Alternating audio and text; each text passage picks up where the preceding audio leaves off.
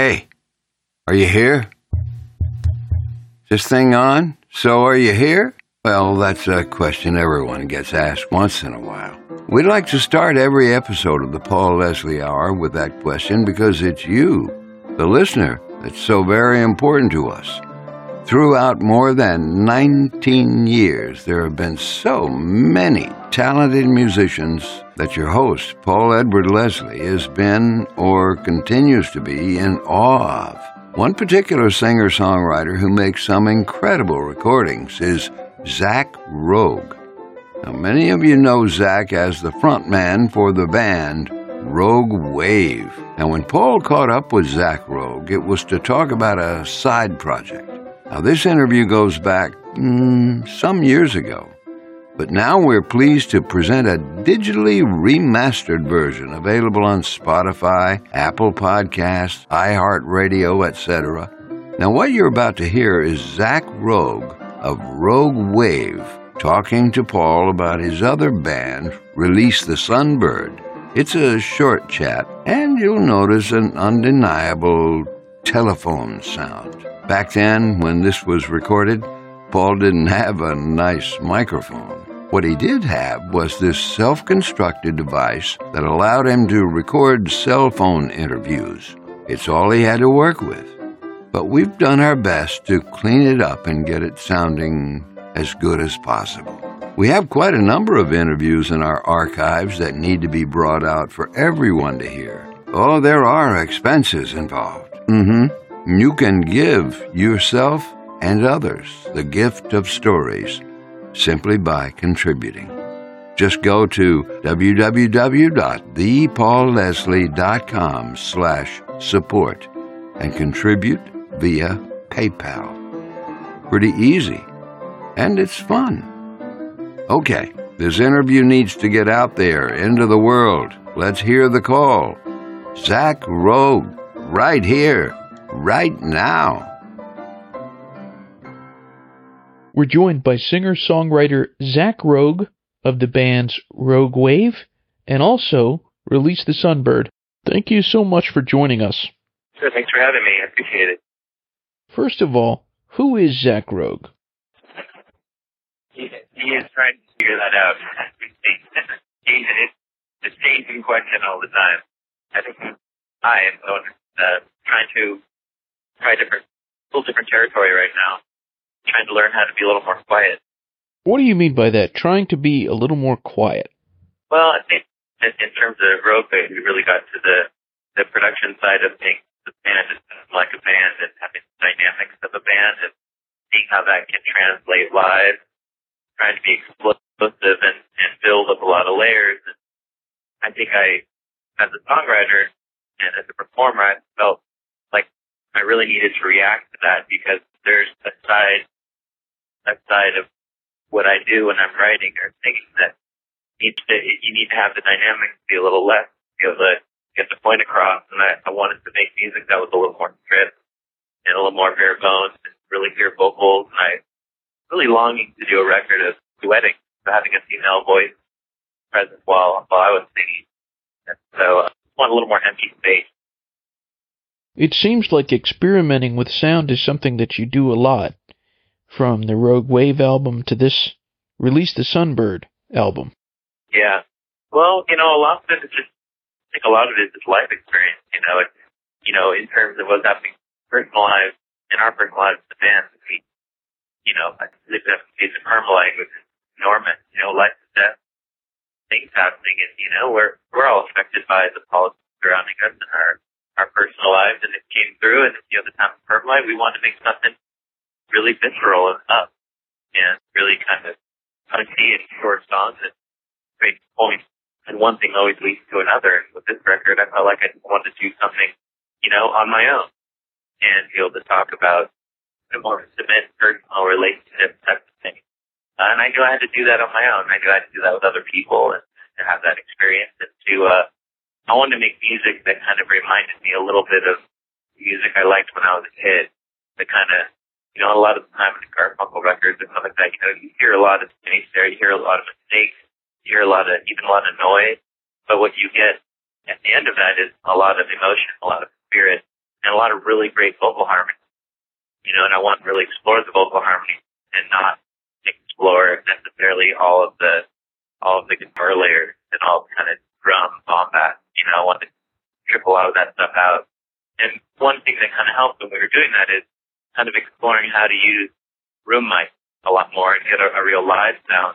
And we had our room mics turned up so much that, we made a rule that we didn't have any guitar picks in the studio. So I could really hear the warmth of the acoustic when I was playing it. I barely plugged the guitar because the room mics were up so much. So I sang quieter, I played quieter, and as a result, I could really hear what everyone in the studio was doing. And we could just rely on each other to make changes and not have to go do tons of overdubs. Drastically different from the way most albums are recorded today. Yeah, we rely on the magic of Pro Tools, and that becomes part of our intuitive process when we rely on Pro Tools. And not that there's anything wrong with that. Things are changing, and I'm not against change, but I wanted to do something that I felt like we wouldn't have that net. We'd have to get full takes together, and we did use some digital technology. We did do some overdubs. We didn't completely abandon that process. What we try to do is at the heart of it, I want to feel like everybody in the room, we're going to track live like that we'd really all feel like everybody got the tape. And the song wasn't just stitching things together, but everybody agreed on kind of an emotionally satisfying level that we got the take that we were looking for instead of cutting it up. Tell us about the musicians. Did you know them well? I knew some of them. The guy that I tracked the record with, the engineer, his name's Mike Brodowski, and he's got this great studio in Bloomington called Rusty Recording. And I had done a song with him with Rogue Wave before we did the song for this Pixies compilation. I had a great experience, and I really liked him. And I knew that he built his studio, and I really liked it. But really, I knew Kate Long sang on the record. She and I crossed paths before I'd known her. And I'd always kind of wanted to sing with her. I always knew what her voice sounded like, and I'd hoped that there'd be a time where we could sing together. And when I was demoing some of these songs on my own in Oakland, I would use this pedal that sort of simulates the sound of a harmonizer pedal, basically. And I was imagining what it was like to have a female voice. I thought I could feel those pieces coming together, and then I knew Ken Childers, bass player, because he had played at bands before with some of the guys I know.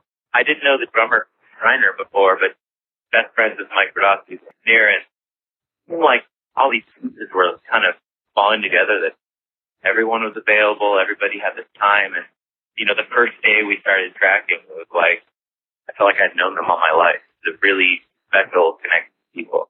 We're talking with Zach Rogue of Release the Sunbird. Is there a favorite song on the album, Come Back to Us? I think the song that kind of speaks to me the most, kind of gets to where I was hoping it could get, is I was really happy with how Outlooks Anonymous came out with the last song on the record, because it was one of those things where I'm sure a lot of people have experienced for recording where I didn't know if it was a song, and the session with these guys was almost over, and I was second last day, and I said, hey guys, I had this thing, I'm not sure if it's a song, but can I play it for you? And they said, of course, yeah, sure, and they all sat around, and they had this chord organ, which is an organ where you press your buttons and it makes these chords, and you can do accompaniment with your right hand, but with your left hand you can press these buttons and make chords. Yeah, I started playing the song, and they all just kind of listened a couple of times, and then they just went to their stations, their bass, drums, and we just started playing. And I don't know, I felt like it was a real magical moment where I wanted to have this song that, I don't know, it felt kind of like a funeral procession to me. It felt like the ultimate goodbye song. And I just felt like you don't have to have a completely mapped out song idea. In fact, it's good to have a lot of things that are open, so that the people that you're interacting with help complete that circle. And that's what you rely on. You rely on the interaction with other people and not having the entire structure mapped out. Once you have that faith in other people, which I developed with them, I knew that we could accomplish anything. I felt like if I stayed longer, we could take more out going, because it didn't matter, like I said, that every single aspect of these ranges was mapped out, that we had each other. Could you put a label on what Release the Sunbird is? It says in the press release, it's not a side project, it's not a solo project. So what is it? I just think of it as another band that I'm in. I mean, I with, Rogue Wave is not a solo project, but, I write the songs for that band, and for this, I write the songs for this band, but it's just another group of people I play with. And I feel like it has a real distinct flavor to it that's really different and allows me to do different things. And so, yeah, I don't feel like it's a solo thing because to me, it doesn't sound like, especially when you have, Kate singing on the record. I mean, it's not about just me, it's about everyone. So I think it's just another band, another project. What does it mean exactly, Release the Sunbird? How did you come up with that? Well, it's several things. It is obviously a song title of a song, a Robert Pollard song, and he's a hero of mine. And that was a song title on his first record, Away from Shadow by Voices. So I was feeling a sense of parallel there, but it's really it's more of a evocative of more than just that to me. For anyone who is listening to this album, Release the Sunbird, what do you hope they get out of the experience? I think that we are all, our lives are so accelerated right now with technology and constant assault of information coming all the time, and it feeds our narcissism and it feeds our lack of ability to focus. And I hope if they listen to the record, it'll make them slow down for a second and just slow down for just a second, listen to the music. What is your all-time favorite meal? All right. My favorite meal of all time is something my grandmother used to make for me when I was a little kid. It's a terrible name. Called it Italian Delight.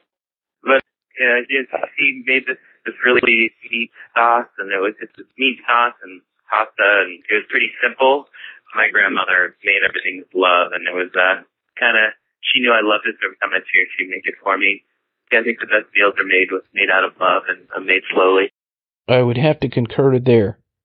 The last question, very open-ended. What would you say to anyone listening in? I appreciate anybody who's paid attention to the music that I've been making over the past years, giving this project and this album the chance to be heard. I know there's a lot of music out there. There's so much you can listen to, and there's just an inundation, especially with always discovering new artists all the time. And I've been doing this for a little bit now, so want to give the album a chance to be heard. I'm really grateful. Well, Zach, thank you so much for your time. I appreciate it, and I hope to see you performing in Atlanta soon. Yeah, hopefully we'll be out there soon. I hope so. Have a good one. Take care. Thank you for stopping by today. If you enjoyed our program, consider telling a friend about it. The Paul Leslie Hour is made possible through people just like you. So you want to keep the show going, right? Go to thepaulleslie.com. That's thepaulleslie.com. Click on Support the Show. And thanks to everyone who contributes. Performance of the intro music is courtesy of John Primorano, The Entertainer, written by Scott Joplin.